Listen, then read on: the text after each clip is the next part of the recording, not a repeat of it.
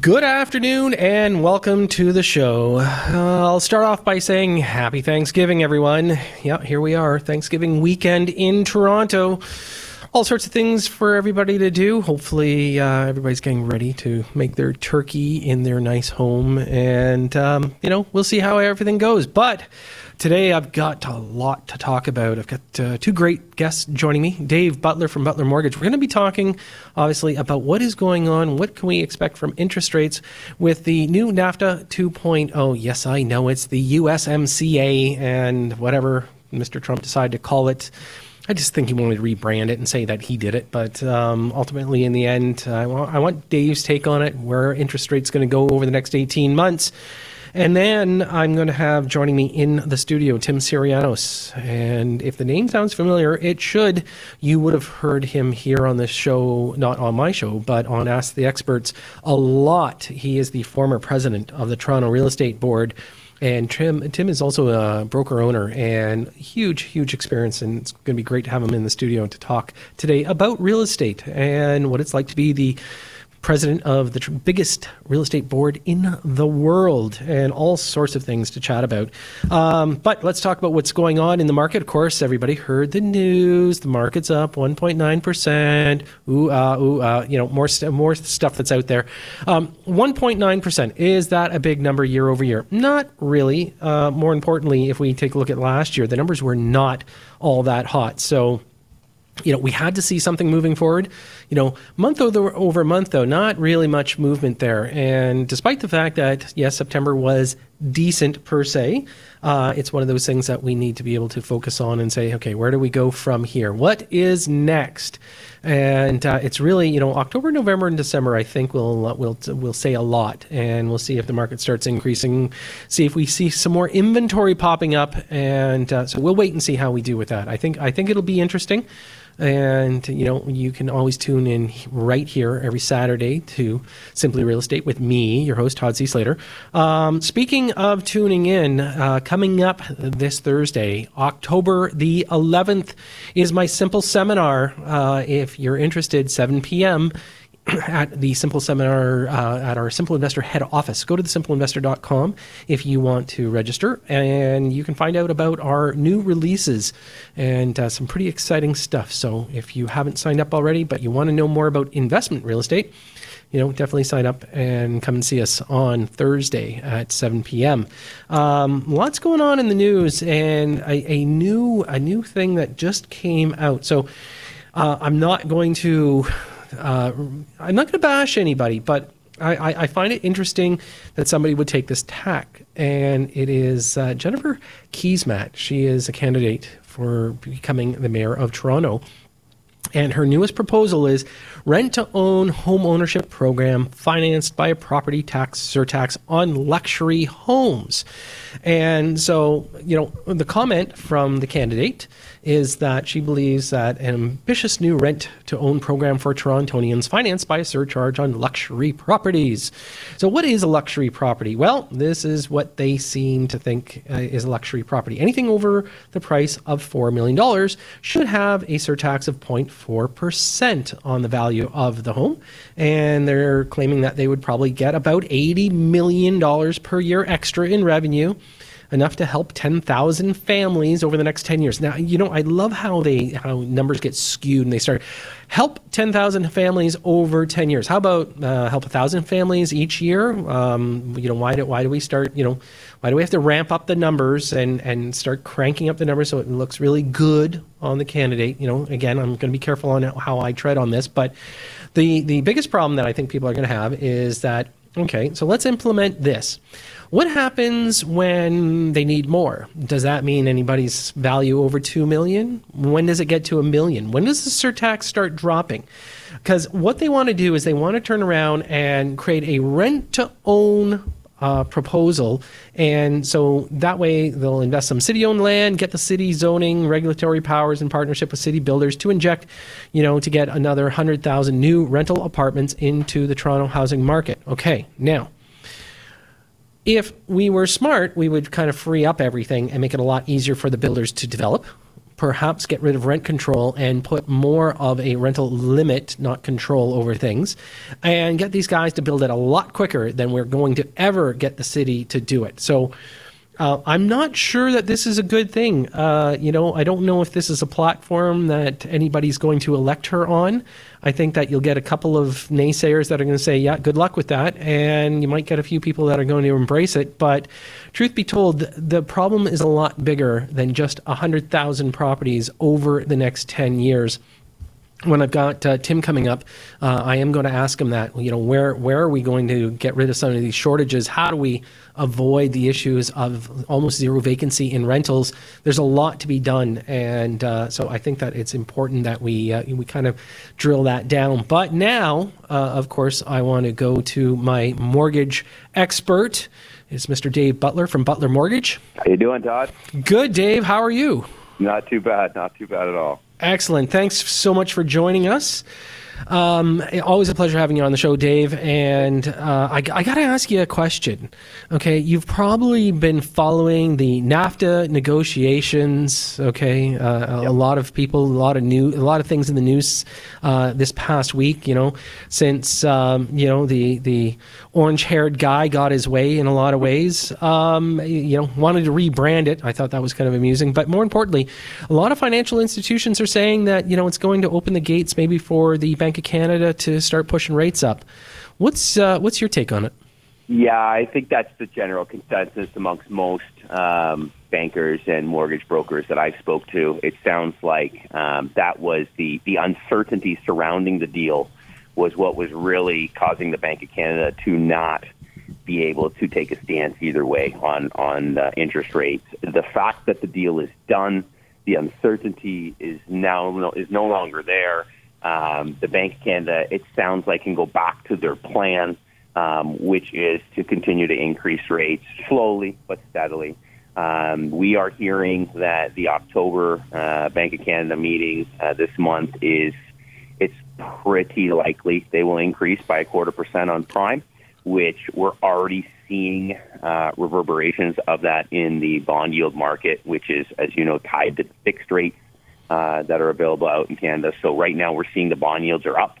We've actually had a couple lenders already this week have increased their rates. Now, having said that, it's not big banks yet. We've seen the smaller lenders start to increase in anticipation of the Bank of Canada raising their prime rate. The banks haven't done anything yet, so nothing from Scotia, TD, some of the other ones. But usually when the small ones start moving, it's a good chance the banks could be following. So, we'll be keeping our eye on that. But unfortunately for us, I think we are looking at some more rate increases. Now, alternatively, I will say this: Benjamin Powell, who's a very well-known CIBC economist, one of the things I was reading that he was putting out was that certainly, he does expect rates to continue to go up, but what goes up must come down. And he seems to think that in the next year or so, or maybe even a little bit more than that, we could see these rates top out and start coming back down again. Mr. Todd's been on the show a few times with me, always a great guest, Dave. And one of the things, so October 24th is the next Bank of Canada meeting. And I agree with you, 0.25% probably.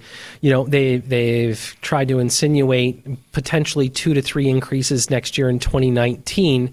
But again, you've seen the renewals coming out. Do you think that they're going to be very cautious with that, because now we have to start considering the debt load that Canadians are carrying with mortgages, and on the renewal aspect of things, is there going to be any more flexibility put into the banks? Because I know a lot of there's people going alternative because of the stress test. You start throwing in some extra rates.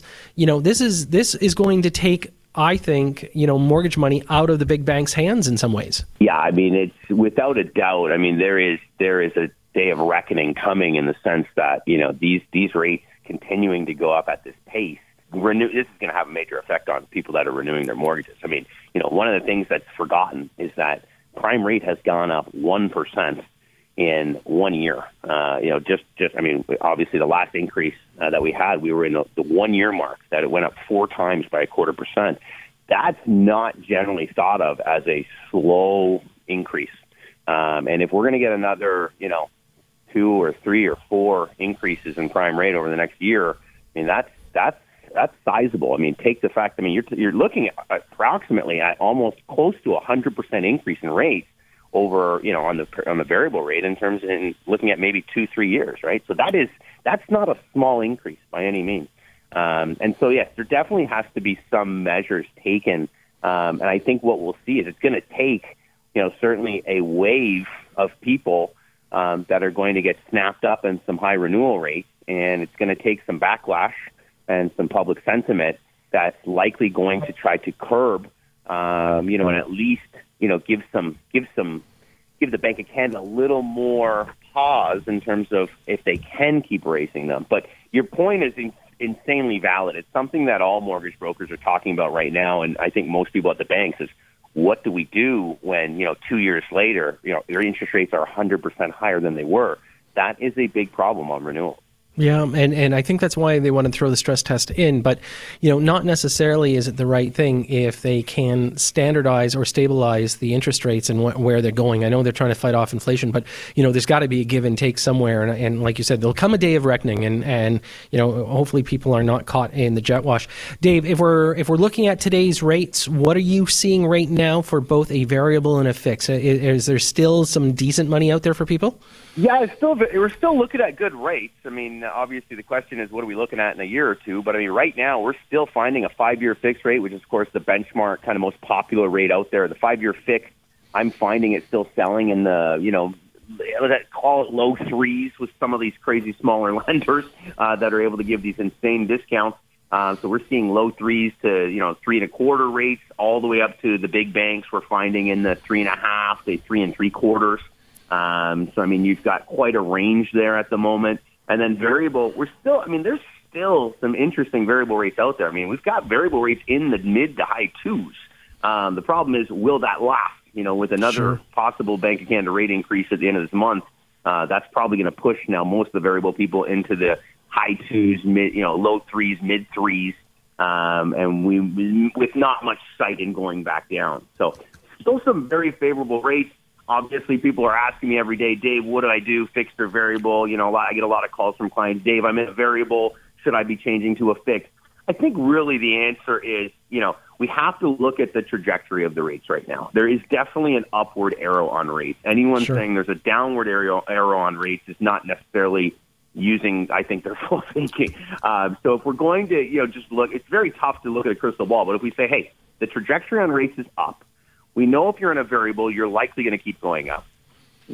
Fixed rates, of course, will then increase. So maybe it does make sense if you plan to have this property, whether it's an owner-occupied or a rental for a long term, I'm saying 3 to 5 years, then I don't think going in a fixed is going to make anyone upset. It's not going to be, I don't think you can ever say that was a horrible decision.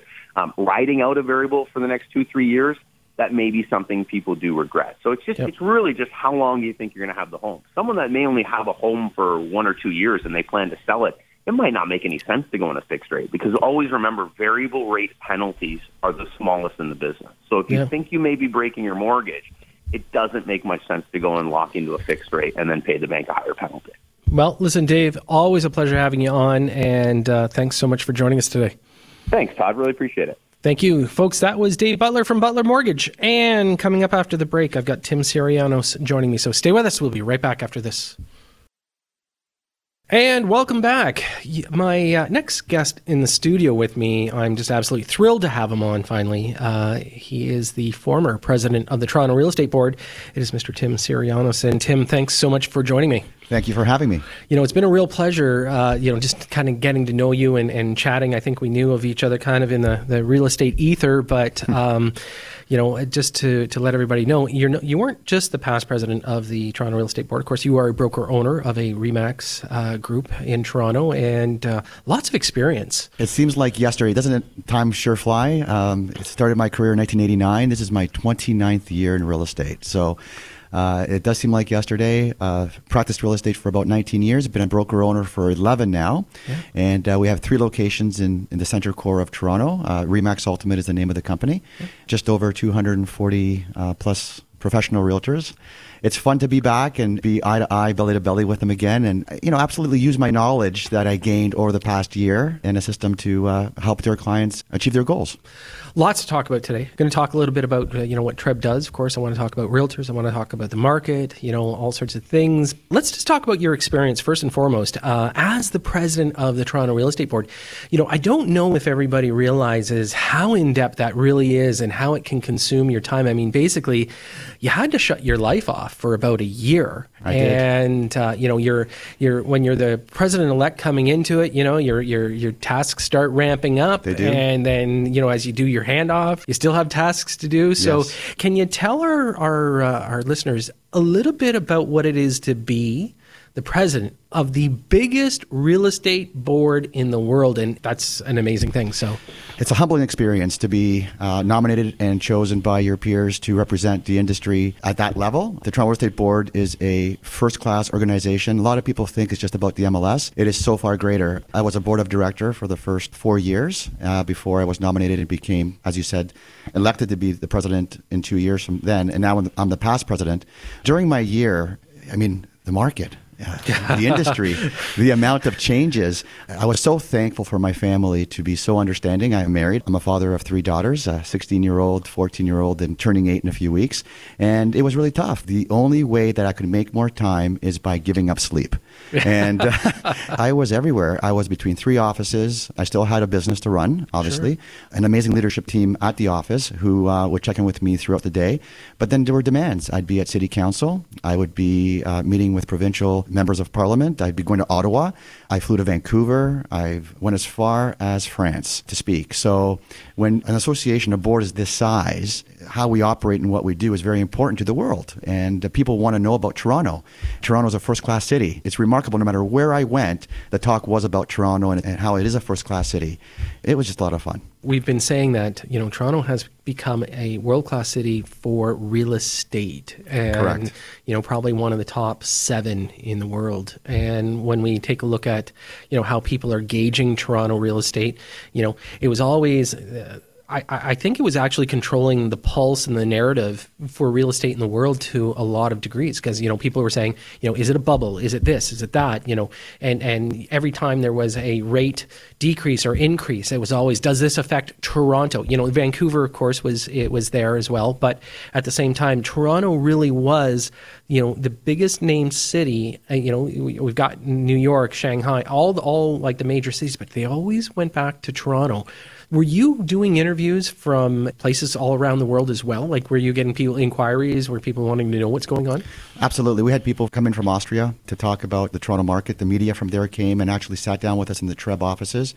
And we talked about real estate and how it's organized here. We talked about the marketplace, how many units are being sold, projected units being sold, what the changes are, government intervention.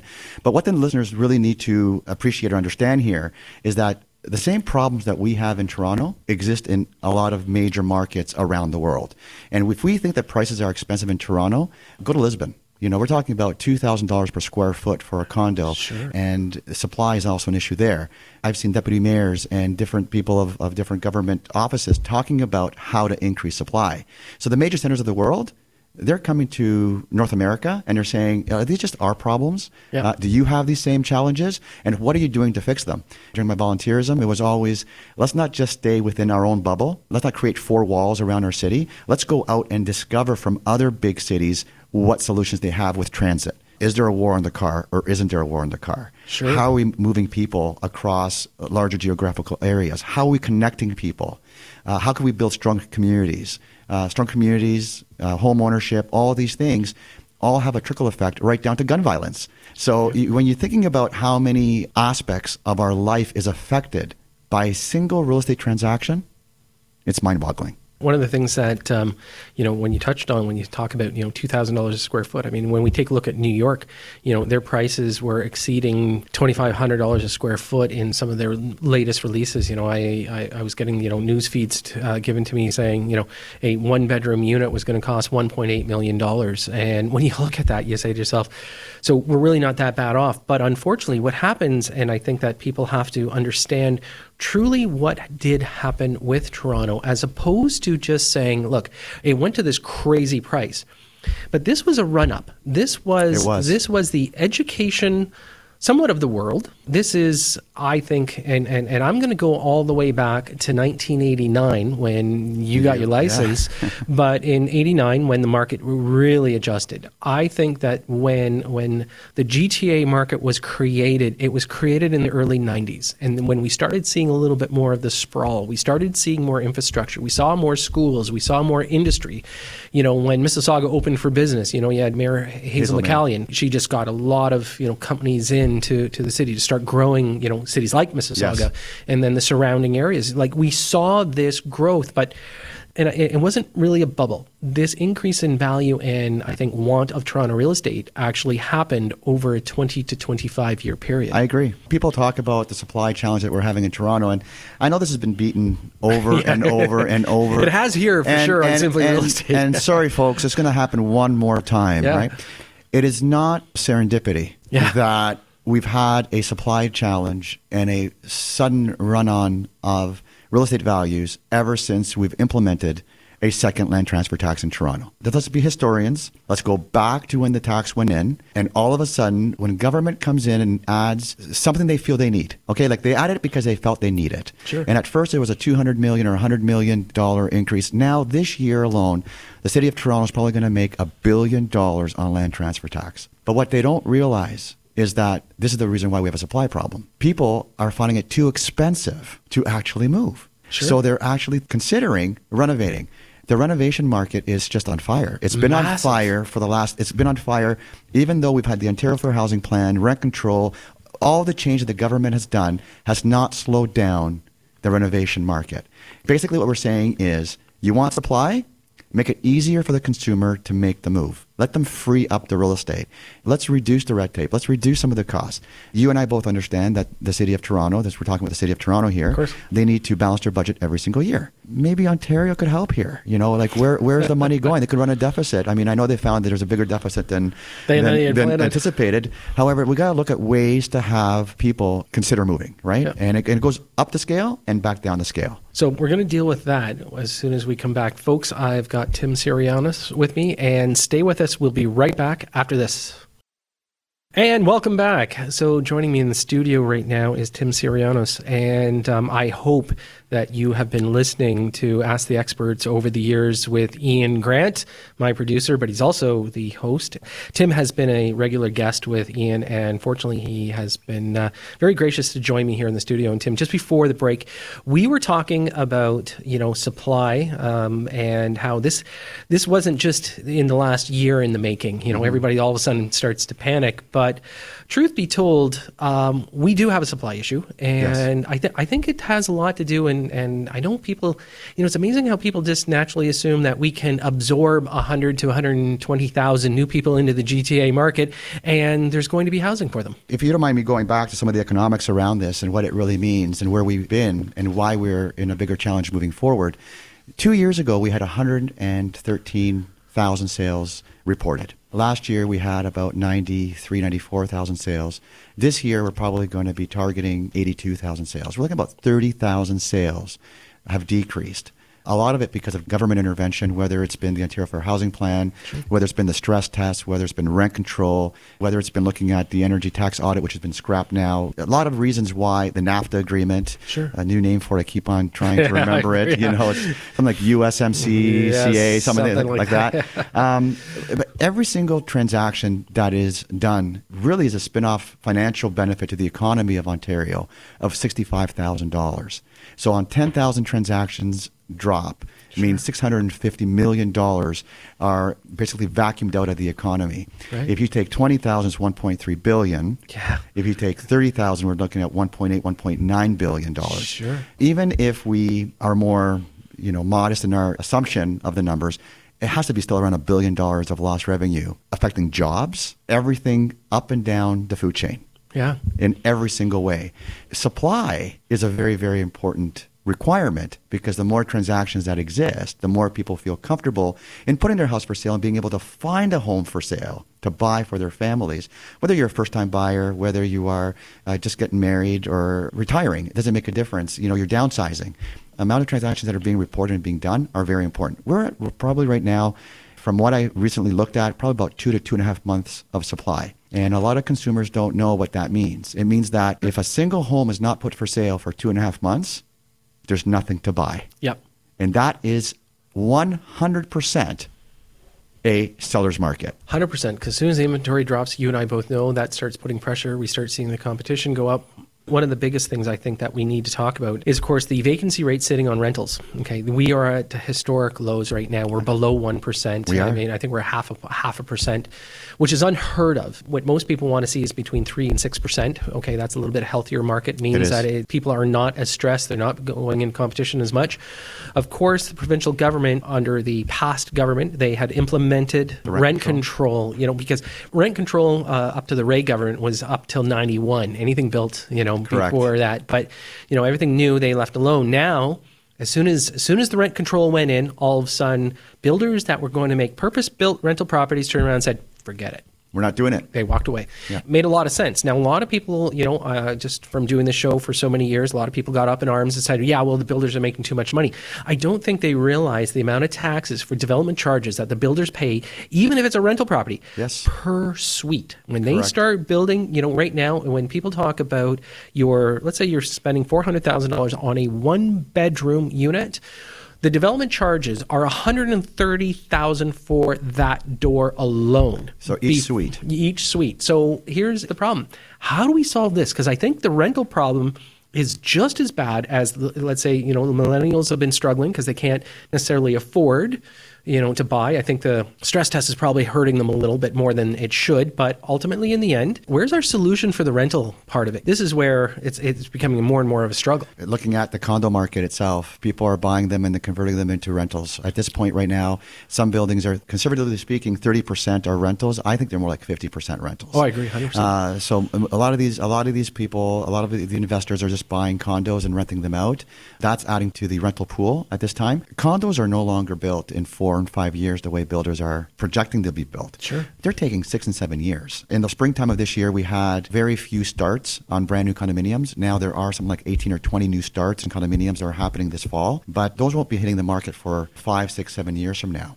How do you solve the actual rental supply, aside from the condos that are being built right now, is to look and work with organizations like Build, put on the glasses, sharpen the pencils, and look at incentives to get these people back involved in the marketplace. We need the investment. We need people to focus on building purpose-built rentals and not making condominium buildings that are meant to be owner-occupied rental buildings. What about the idea of the introduction of basement apartments or duplexes and triplexes in properties that have the ability of doing it physically? Because, again, this will allow, somebody that could rent a basement apartment, Sure. 1 or 2 bedroom. Yeah. For years, they stopped allowing them to be registered, as you know. I think it was 1985 is when they froze everybody out, said, no, can't do this anymore. What do you think of that idea, that municipalities start working together with homeowners saying, hey, listen, if you want a basement apartment, let's do it. Are we going to jam our roads, our schools too much if we do something like that? The provincial government legalized cannabis because they want to get out of the black market. So if we legalize apartments, we'll take it out of the black market. Because you and I both know people are renting. There must be thousands and thousands of you. I mean, anybody listen to this show, there might be people right now who are saying, yeah, I got one. There's 10,000 in Mississauga alone that are illegal. Why not work with them, make them retrofit status, make sure they're safe for the people who are living in them, and assist. Right now, as a whole, we're looking at the different expectations of consumers. Builders are no longer building 2-car garage, 5-bedroom, quarter-acre lots. They're building townhomes, stacked townhomes. They're putting more people tighter together. Increasing the density, sure. And by increasing the density, you're also looking at better tax revenue. So there are already homes that people are living in right now. My parents are retired. They're landing from holidays today. We're looking forward to seeing them again. They live in a 3,200 square foot, 5-bedroom home with a double-car garage. Why not allow them to tap into that? They don't want to move. They're not going to move. You can't force them to move. That infringes on property rights. Yep. However, they have extra bedrooms. Mm-hmm. They have extra accommodations. They do have side doors and walk-up basement and everything else. If they could be allowed to have that as a basement apartment or a secondary unit within their property, that would definitely help in providing people with a place to live. And if it's registered with the city or the municipality itself, and it's totally legal, and it's safe, and fire retrofit status, what is the problem? Well, also the extra tax dollars. Because here's the thing, because 100%. then it's not underground. And what a lot of people, affordability all of a sudden starts to come into play. So the people that are out there looking right now to buy something, the idea that if you could have a registered basement apartment that you can prove is legally rented, the banks will then accept some of the income from that basement apartment, Correct. which then changes affordability altogether. But safety is key. Okay, we got to make sure that the insurance, fire inspections, everything is done to keep everybody safe. We need to be socially responsible. We allow free enterprise to work, do their best, invest our money, instead of government always trying to invest and putting the burden on everybody. Let people who want to make the investment in their home to improve it for this purpose that we're talking about right now, to let them do it. And at the end of the day, it's a win-win all the way around. Yeah, of They're course. not always basement apartments here. There are a lot of homes in Toronto that are completely three-story.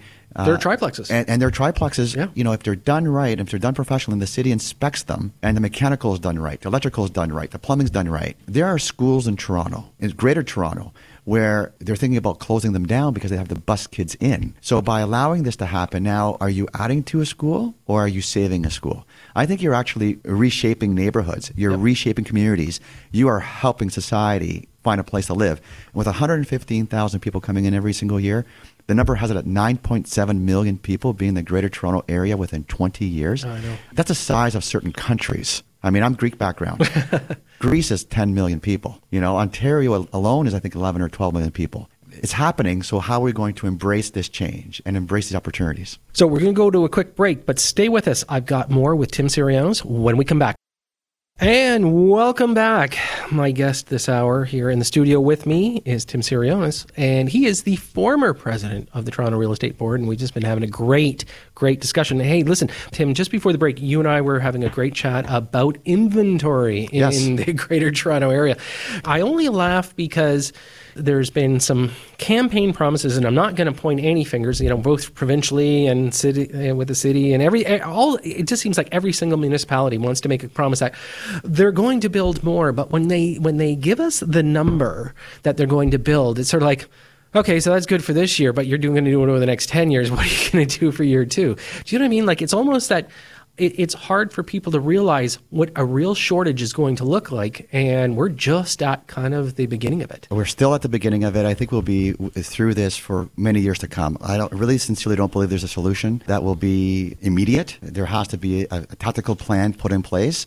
You mentioned earlier, Todd, and I agree with you, that there needs to be a loosening of regulations, a loosening of certain costs that are in place right now. There needs to be a better partnership with associations that represent builders, investors. I'm a firm believer in social responsibility. So I'm not coming here on this show thinking that I'm supporting one party over the other, or one councillor over the other, one mayor over the other. I actually enjoy dealing with all different backgrounds when I served during my volunteerism. There are a lot of great people. I would not take their job even if you paid me 10 times what they're earning, because all they do is get yelled at, screamed at, and a lot of self-interest groups, rightfully so, that are pulling them in every single direction, and they have to make some really, really tough decisions. At the same time, they stepped in during the Ontario Fair Housing Plan. The provincial government did, with the current 46, 47 councillors that they won't be there anymore after October. They came up with a plan, and the plan was to add rent control. The plan was to add all these different policies to try to control the market. Yeah, and so you never want to control the market. I was just going to say that. Take your old hat off. Okay, let's talk realtor to realtor. Yeah. Okay, because quite frankly, we knew it was coming. They literally just dropped the bomb, basically, like tomorrow it happens. People were scrambling like crazy. Can I share this with you? Yeah. I'm going to tell you straight up for everybody to know. Everybody at that time was, stop. Don't do anything. Let's make a decision on evidence.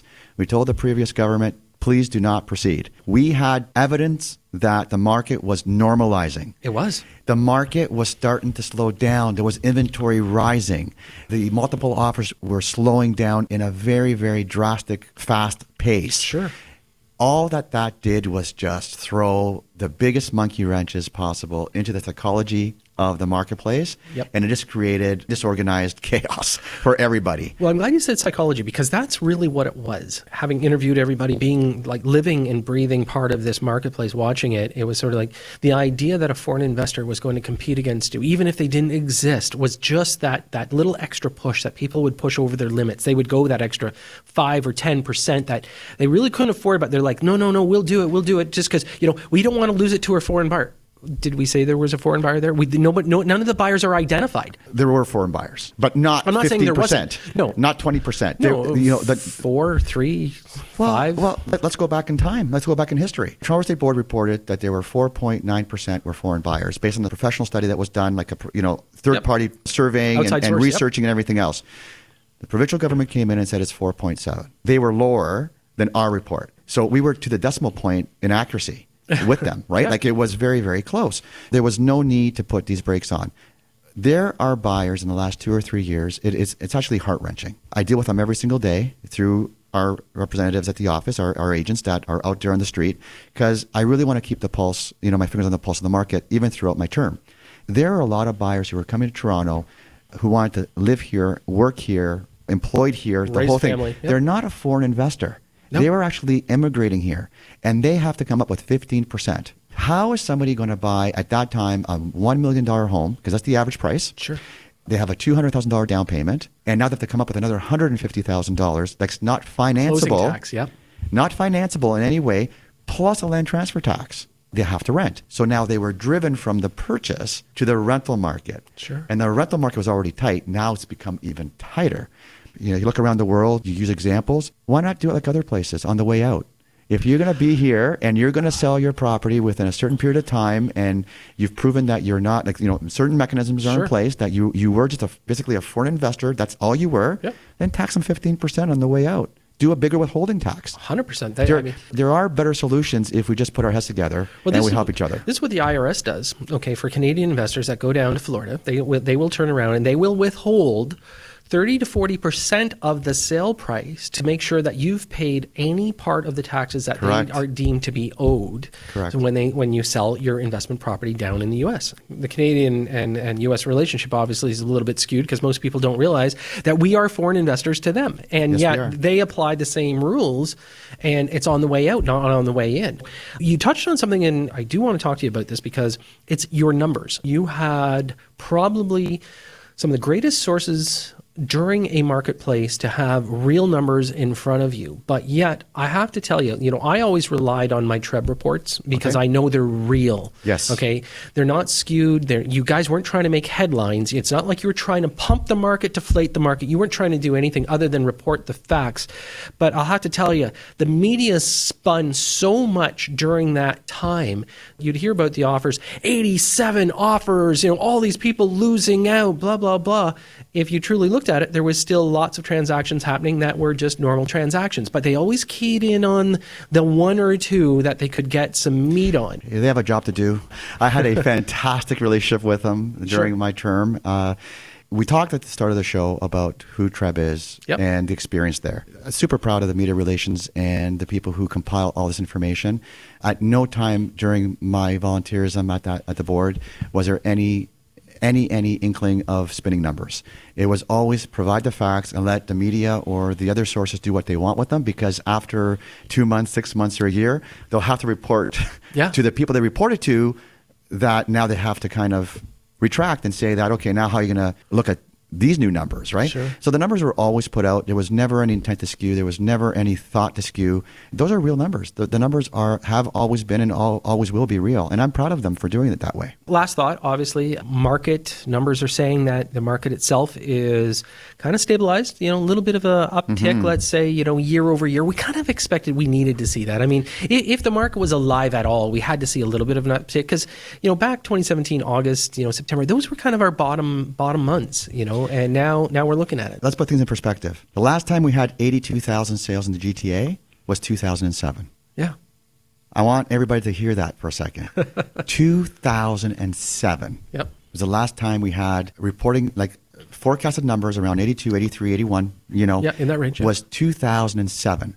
At that time, there were under 32,000 realtors. Right now, there's over 51,000 realtors, which means that the same realtors, the professional ones, are doing a great job, right? Yeah, exactly. We always say that. That's what I'm going to share that right off the bat. So my crystal ball, professionally, in my humble professional opinion, based on what I've seen and know and what I'm seeing in the marketplace right now, believe that in 2019 we'll have a 9 in front of the sales. Okay. So we'll be somewhere around 92, 94, 93,000 sales, which will bring us back to 2015. There'll be a little bit more supply, seeing people accepting the new stress rules. There's a lot of people now that are using other source funds instead of big banks to finance their purchases. The banks know this. They'll need to start loosening, certain Banks are gonna have to work with regulations. them. They have to work with this new environment. Yep. And at the end of the day, we're going to start seeing buyers saying, okay, this is the market. We've dealt with it. We've watched it filter through. There is a confidence. Over 75 or 80% of people still feel very confident about buying. And we are going to see people jumping back in the marketplace. We're already seeing it right now, and I'm not spinning anything. Don't forget, I'm a broker of record and owner with 240 agents in the center core of Toronto. I'm watching different pockets start to come alive. It's October. Listen, it's October. October's never the busiest month, and it's going to be a good month. It's still a drip. And I caution people thinking that all of a sudden you're going to get that meteoric rise, though. There won't be a rise like that. No, not that 5-10% in a month. Okay? No. And so one of the things I think people should realize is that, hey, listen, if you've been sitting on the fence, now it's time for you to give some pause and start thinking. We are going to see a little pressure on interest rates, of course, because, and I caution everybody thinking that the sky's going to fall there. I think the government is probably, Bank of Canada is smart enough to keep their eye on the prize here because a lot of people are in debt. So, they got to keep that within a certain bandwidth. It's been such a wonderful time having you on the show, Tim. I really appreciate it. By the way, I know coming up next, I know Ian's got some special guests. He's got the TREB president, Gary Barra, coming on with John DiMichele and Jason Mercer. These are some of your colleagues. I'm going to stick around and say hi. Yeah, you should. So, listen, it's been a real pleasure having you on the show today. Thanks so much for having me. It's been a lot of fun. You're a pro. Thank you for having me here. Excellent. Thanks so much. Well, I want to thank Dave Butler at the top of the show, bringing us up to date on what's going on with mortgages. And also, I'd like to thank Tim Sirianos for joining me in the studio today. It was a real pleasure having him on.